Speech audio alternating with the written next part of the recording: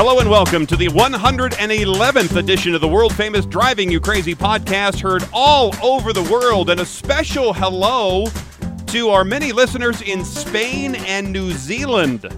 For some reason, they were pinging on the trend map of where we're being downloaded. I am the traffic anchor for Denver 7 News. My name is Jason Luber. I am pedestrian advocate Joseph Peters. Love our fans in New Zealand. Also want to warn everybody about e-scooter hacking, the newest trend. People speeding up and breaking your e-scooters from a distance. We did have a whole story about e-scooters and how people are making money by collecting them at night, taking them either to a warehouse or taking them home and then charging them and then putting them back out. And that's a job now. Yes. Making below minimum wage. Shout out to Bird, Lime, all the other companies who are charging their scooters on the backs of low-paid labor. Well, hey, look, they don't have to go. Somebody doesn't have to go pick it up if they don't want to. Right? You can't. You're not. I'm not picking them up. Jason, your Republican is showing. We made news this past week, by the way.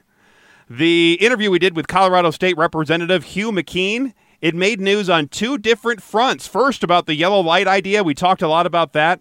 That's where we would change the traffic light. So instead of just going from red immediately to green, it would go from red to yellow first and then go to green. And that story had some really robust commentary. Many said it would actually be too confusing to do it. Others speculated that most of the drivers would just ignore that yellow light and gun it as soon as they saw that happen. Yep. And it would cause more crashes. Some of the most productive comments were suggesting that maybe the yellow light going from green to yellow to red, that the yellow should be maybe lengthened, maybe to 5 seconds, 4 or 5 seconds, and that would help clear intersections and make it a little bit safer. The other subject that made news out of our interview was Representative McKean's DUI per se bill. That's the one that would basically allow for a police officer to charge somebody with DUI if the officer thinks he has reasonable suspicion that a driver used any amount of alcohol or drugs. Remember, we asked him that question directly, that a defense attorney would have a field day with that, saying you don't have any evidence. You Right. just said he's drunk, and therefore he's drunk. That doesn't really work in this, at least, litigious society. So they have since shelved it. He did the same thing with the yellow light bill that he did with that one. He postponed it indefinitely. I mean, that one has some serious legs to it. I can't wait to see it get brought up again. And honestly, I just can't wait for the technology for this marijuana breath test to get to a point where we don't need laws that say I need to have an eyeball test to tell whether or not you're high. I also want to give a special shout out to the person on our Facebook page who said nobody's ever killed anybody while driving under the influence of marijuana. That's just not true. No, That's not true. So flagrantly false. I did not feel like putting in the time to fact check him.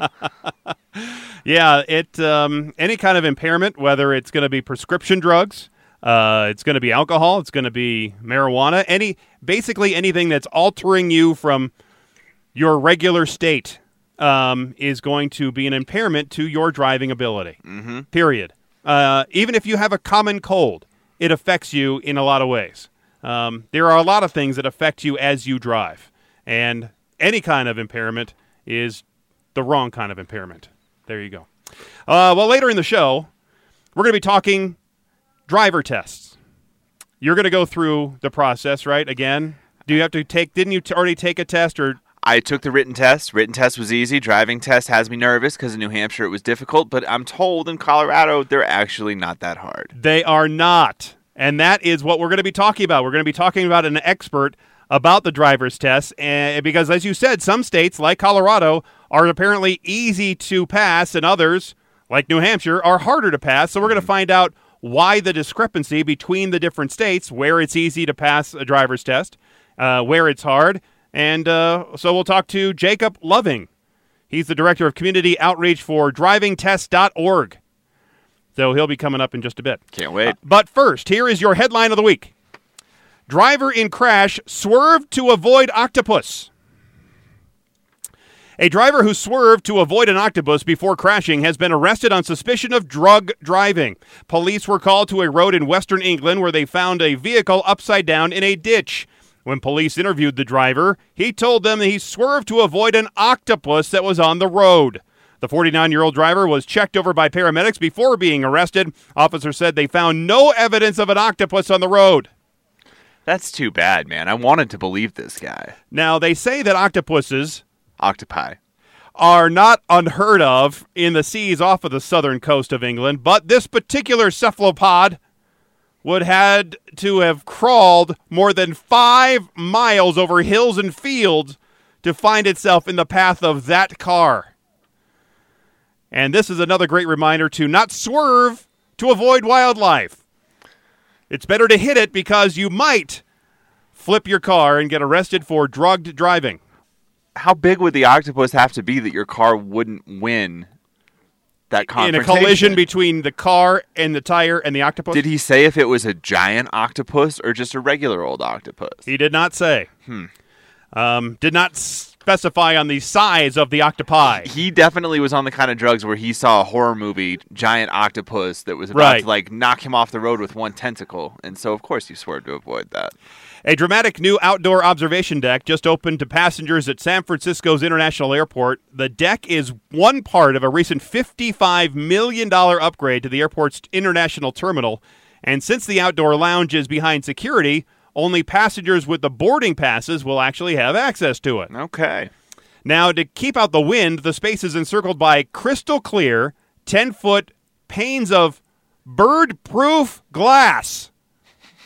Have you heard of bird-proof glass? Haven't we talked about bird-proof glass and how it's necessary for certain areas? They say if you look at the glass up close and from an angle, you can see vertical lines in each of the panes of glass, and it's apparently something the birds can see a lot better than we can see, and so it keeps them from smashing themselves into the wind barrier at this new observation deck, so you don't have dead birds as you're trying to enjoy some jet sounds in the outside observation deck at the International Terminal in San Francisco. Well, that's very thoughtful. Isn't it, though? Speaking of birds, the deck also includes several xeriscaped planters with small, scrubby plants that birds don't like. Visitors can also relax or work at several wooden chairs and tables, along with 3 leisure chaise lounges, all outfitted with electrical outlets. I like the idea. It's nice to get outside. They're going to try to keep people. It's a no smoking area, so so they don't want people to go out there just to use it as a smoking area while they're waiting for their connection or waiting before their flight. It does seem like the architect was very anti-bird, both in the architecture and the landscaping. I think he's pro-bird. He doesn't want birds in the area, and he doesn't want birds killing themselves trying to get in the area. He's trying to save the bird. Gotcha. Not much bird watching from this observation Forget the whales, tower. save the shrimp! There you go. All right, so one of the big stories of the week is this letter that the New York City Police Department sent off to Google demanding that they remove drunk driving checkpoints and police reports in its Waze navigation app.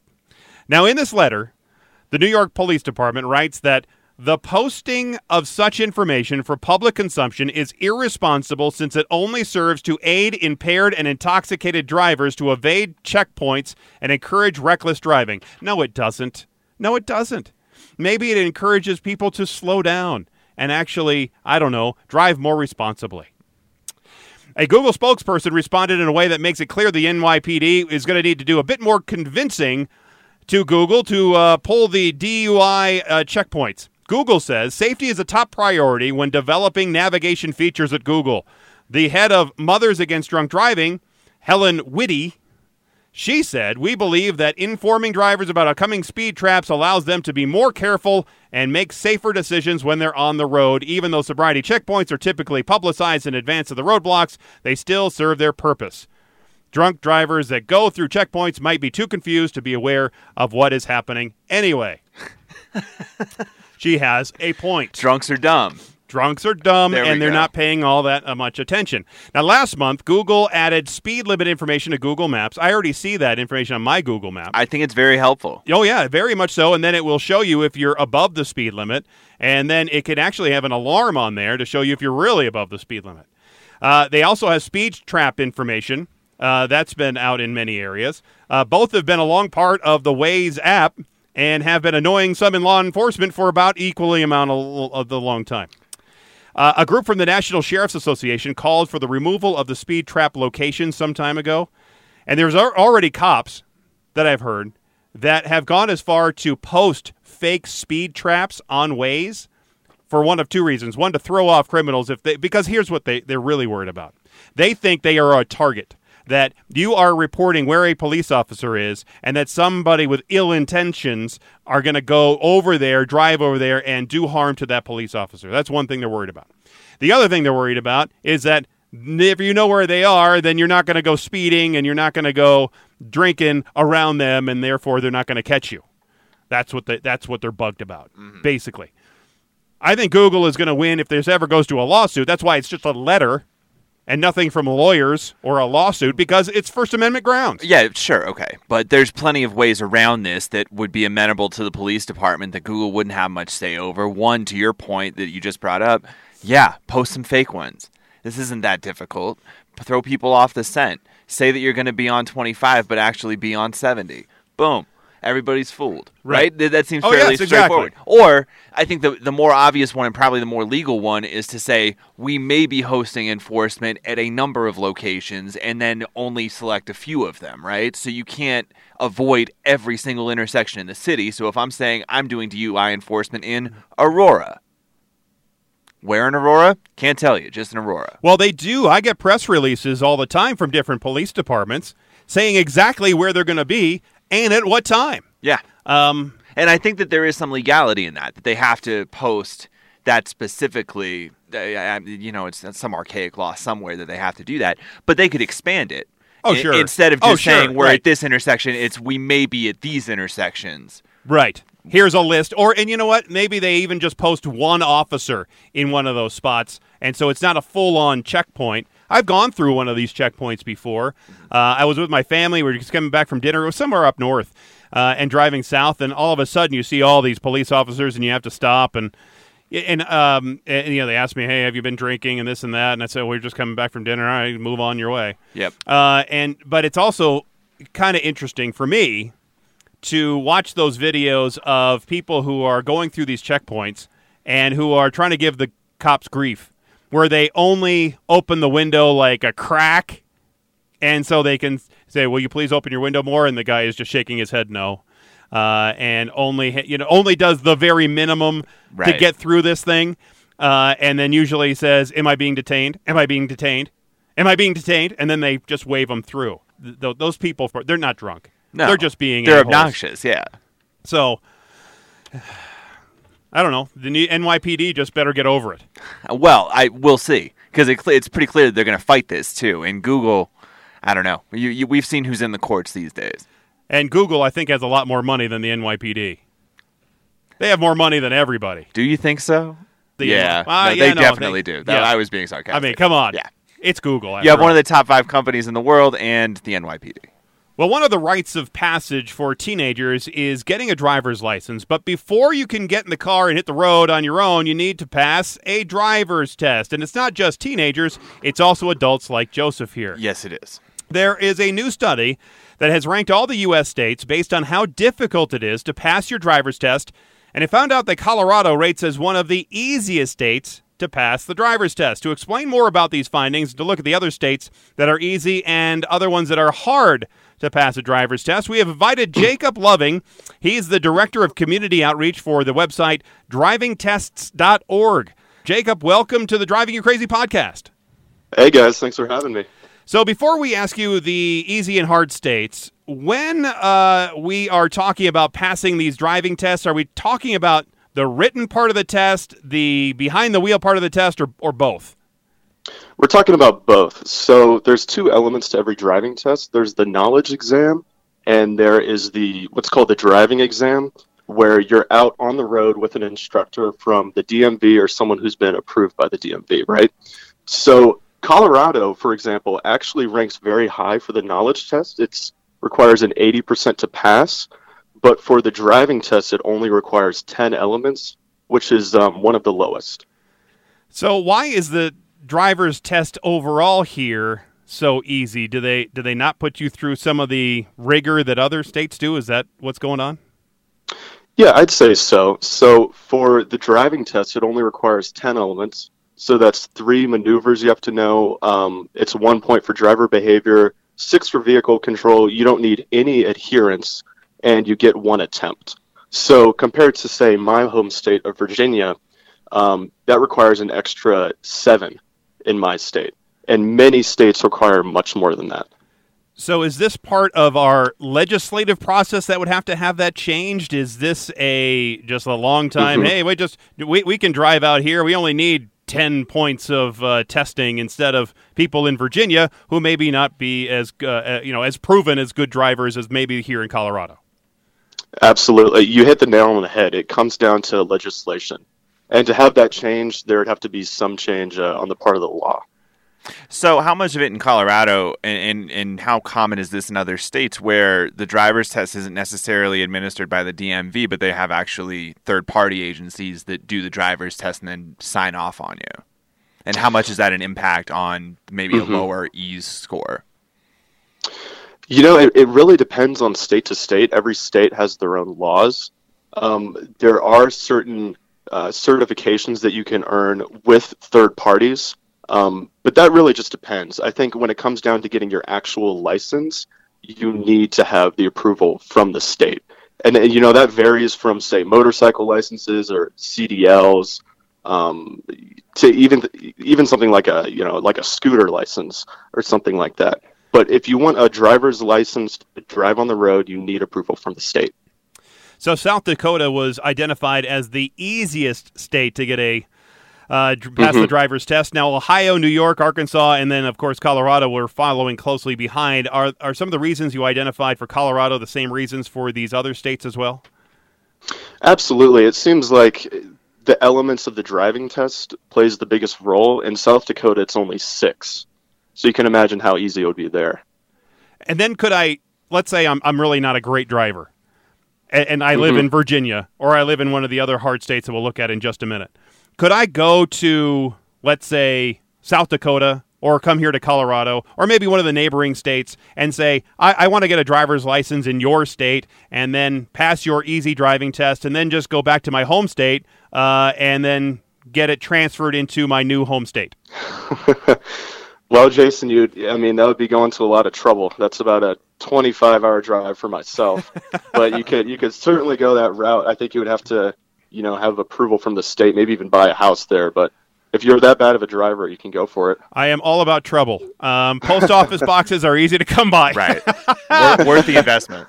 So looking at those easy states, there seems to be a lot of them in the western United States. Is there any reason you think that it's maybe easier in the west than it is in the eastern states?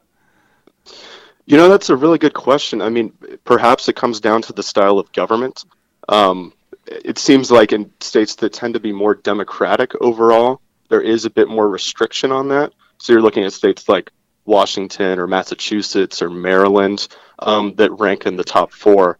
And as you look at more states that are a little bit more lax with their government, you can see states like Nevada, Arizona, Utah are among the easiest. So if we had to try to identify a correlation between the two, I would say that would be it. Yeah, because looking at that hard list, it's Washington, Massachusetts, Maryland, South Carolina, and Kansas are the 5 toughest states. So what makes them the toughest states?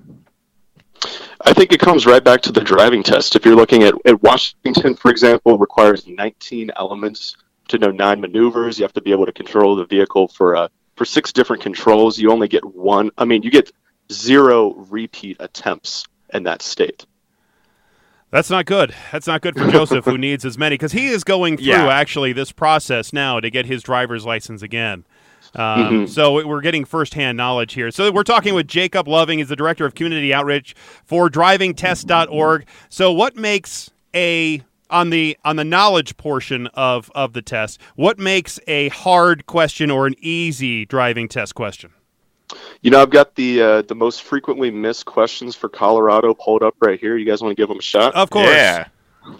Okay, so you should reduce your speed by half when the road is A, packed with snow, B, wet, C, icy, or D, all of the above. D. No, you know what? Not just wet. No, go with D, man. Should I Definitely go with D? D. All right, I'm going to go with D. The answer is A, packed Yeah. with snow. There you go. See, I was thinking the wet, but the ice is obviously. Well, what are they going to say for the ice? I mean, what's I don't the know what right to tell answer? you. I don't know why they would say Yeah, A sorry, is man. the right answer. We're both wrong. That question Maybe, is flawed. Maybe you guys were just a bit better driving through ice up there. or in Well, I am because Colorado I would have answered. Actually, I do not decrease my speed through ice or snow when I'm driving. All right, so question number 2. Okay, question number 2. The risk of driving impairment begins to rise noticeably. This is an important one. It rises noticeably when the blood alcohol concentration is blank and increases rapidly thereafter. So your answers are 0.08, 0.07, 1%, or 0.05%. All right. Goodness. So if I'm gonna, I'm gonna go 0.7. You're going with I'm 0.07? gonna go 0.07. I'm gonna go the lowest. I'm going 0.05. Okay, Jason, you would be right if you're in Virginia, but actually he has this one. It's 0.05. Another See? sign you need to So- move to Virginia right there. Here I come. So an important thing to keep in mind next time you go to a bar. Yes. In right. Virginia. In Virginia. Yeah. And let's do one more. When parked facing uphill on the right side of the road, so you're next to a curb, you should steer either away from the curb, towards the curb, straight, or towards the side with the least amount of vehicles. You should always point it so the wheel. So I'm thinking the wheels. The wheels need to be so you would be able to pull out. So the wheels that would actually hit the curb if the car lost its brakes or the parking brakes or whatever. So the wheels would bump up against the curb. So whatever that one would be. So That one's a bit confusing over the phone, but you're right. It's away from the curb. yeah. Okay. So there you go. Because the idea is if the car did lose the brakes, the wheels would push it right up against the curb, and then you wouldn't. It wouldn't keep rolling down the hill. Yep. Absolutely. Hey, 1 out of 3 ain't bad. not as good as Meatloaf would do, right? Yeah. All right, so during the driving part of the test, do you think it's a good idea to chat up the instructor? I mean, wouldn't it be better to lighten the mood and maybe use some personality to get the instructor to like you, and maybe that might make the instructor overlook a few of the minor infractions that you are incurring while you're doing the driving test? Yeah, I think that just depends on how charming you are. We actually, driving test releases a little guide to follow before going in for your driving test, and we advise against doing that, actually. Oh, We think, really? especially even when preparing, say you're going out for any teenagers that are practicing with their parents or a guardian, don't talk about what's going on or, things at home or the news or anything. Just try to focus on driving, try to focus on the signs, the directions, and really just stay focused on what's going on. So This it's is the pretty best much advice we can give. a sterile environment then in the car, right? That's what we would, that's what we would advise. What if you're a nervous talker, though? I mean, if you just can't help but conversate when you get into a nervous situation, for example, having somebody stare at you while you're driving and test you on your knowledge. That's a tough one. I would say whatever makes you comfortable, whatever helps you drive just a little bit better. So what other pro tips do you have for us here, Jacob, for maybe kids or parents before they go do a driving test or the knowledge test? Pro tips, definitely not over a 0.05 alcohol level if you can help it. Well, obviously you could help it. You don't have to drink. 0.02, just Exactly. fine. Yeah, and just practice. Do your studying and be as prepared as you can. And is that something that people could find at drivingtests.org? Absolutely. We have every knowledge test available for every state. It's updated for 2019, and we're ready to go. Wow, you know what? Maybe we should do that. Maybe we should download the driving test for different states, and then we'll also, maybe randomly throughout the next year, we'll just throw those questions out. Yes. Yep, and if you need to go to South Dakota to get ready, you can use the South Dakota knowledge test. Hey, it's only 6 hours from here. Not bad. I already drove to Rapid City one time, and so, hey, I'm ready to take their driving test and move on with my life. There you go. All right. Jacob Loving, thank you for sharing your expertise here on the Driving You Crazy podcast. Thanks for having me, guys. Well, I guess I don't need to really drive to South Dakota because I already have my driver's license here. I actually got the new one, the new license. They have this new updated one with all these different security features on it. Okay. It's supposed to be TSA approved and all that other stuff because everybody has to all the states have to be on board with this new driver's license that has all these. Like it has this hologram deal in it. Other safety features of some sort. Little black and white picture of you in the bottom corner. That's like, yeah. That's why it was so great when I took my older brother's birth certificate to the Georgia DMV. And then I had my picture on his driver's license, and so I could buy beer when I was 18. There you go. That was an elaborate plan, and it almost didn't work, but somehow I pulled it off. First 7 years. Okay, so I guess we're ready to drive now. It's been a milestone. Speaking of the TSA, it's been a milestone year for the TSA as 2018 was marked by a record number of travelers and significant numbers of security enhancements by the TSA. There were a total of 814 million passengers and crew members passed through TSA. Record-breaking screening numbers during the spring, Thanksgiving, and summer. It was over 2 million travelers a day, I guess. And that was about a 5.5% increase over 2017. Now, TSA officers, they are intercepting all kinds of different things that people are trying to get through security. All kinds of crazy things. Well, they also accepted and intercepted a record number of firearms. They had 4,239 total firearms discovered in the carry-on bags at checkpoints across the country. 86% of them were loaded. That's a lot. 34% had a round in the chamber ready to shoot. Wow. Here are the top 10 airports for firearm discoveries last year. Atlanta, Dallas-Fort Worth, Phoenix, Denver at number 4, Orlando, Houston, Fort Lauderdale, Austin, Dallas's Love Field, and Nashville.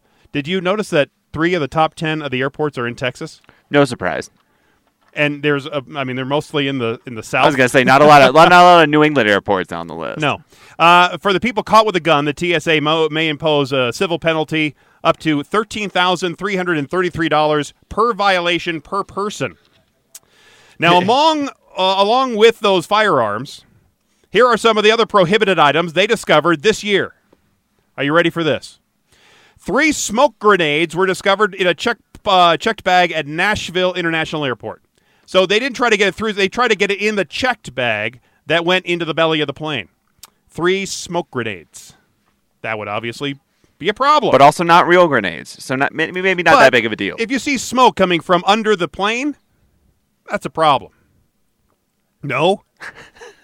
I don't know, man. I'm skeptical.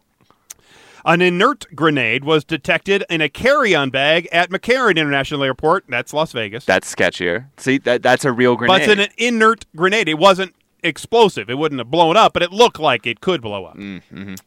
A bottle of lighter fluid was discovered in a carry-on bag of a passenger going from Seattle. That could also be a problem. That's cheap, too, man. Just pick it up when you touch down. Well, yeah, you're right.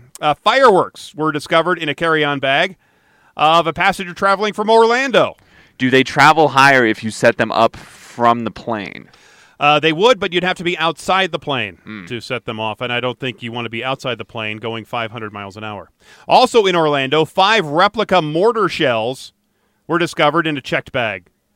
Now, they're replica, but since they look real, again, people would freak out. That's somebody trolling, man. That's somebody who's trying to get arrested at that point. You're bringing fake mortar shells on an airplane and not giving anybody a heads up first. And in fact, for that one, the TSA had to stop baggage screening operations altogether until an explosives specialist could respond and declare those items were safe.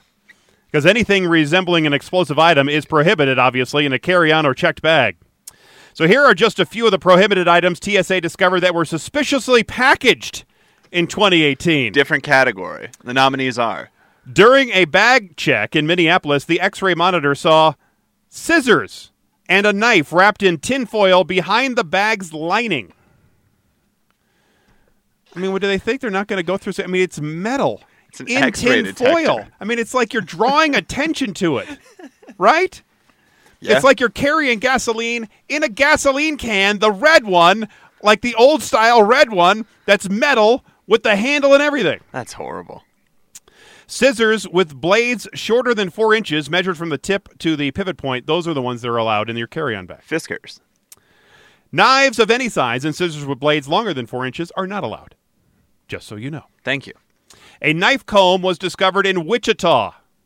A knife comb. There was a knife concealed inside a medicine bottle that was discovered in Springfield. A carbon dioxide-powered semi-automatic pellet gun was found in the carry-on bag at Manchester's Boston Regional Airport. Now we're talking. There we go.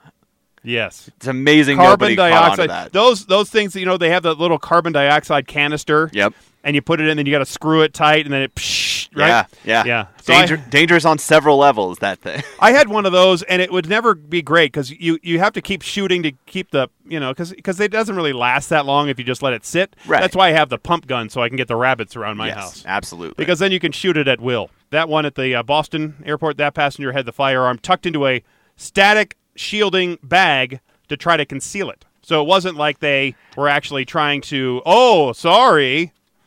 They actually were trying to get it through. Yeah. No, a static shielding bag, that would block X-rays, correct? Yes. I always thought, though, and I'm not giving anybody ideas, and probably people, look, terrorists are smarter than me when they want to do bad things.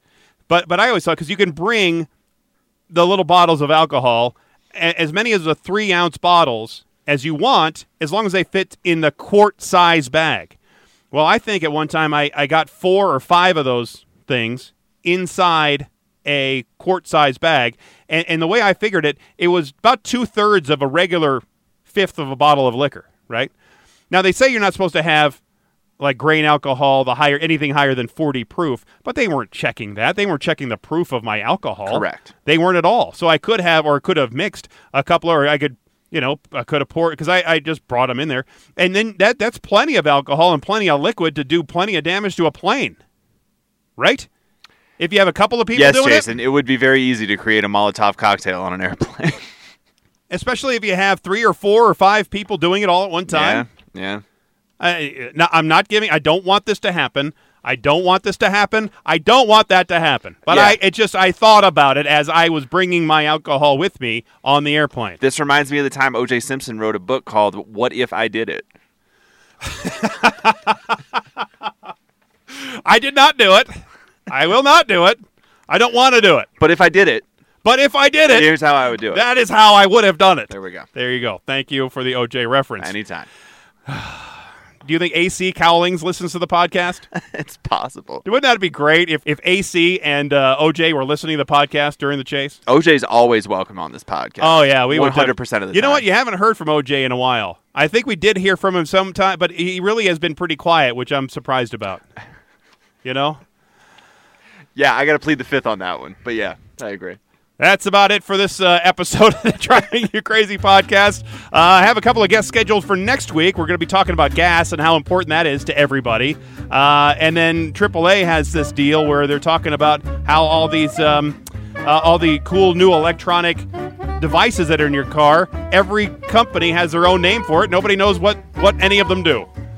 So we'll sort all that stuff out next time on the Driving You Crazy podcast. If you want to get a hold of us, of course, just have long arms. Until then, thanks again for listening. I'm Jason Luber, the traffic guy. I am white Bronco enthusiast, Joseph Peters. Be safe, and as always, happy motoring.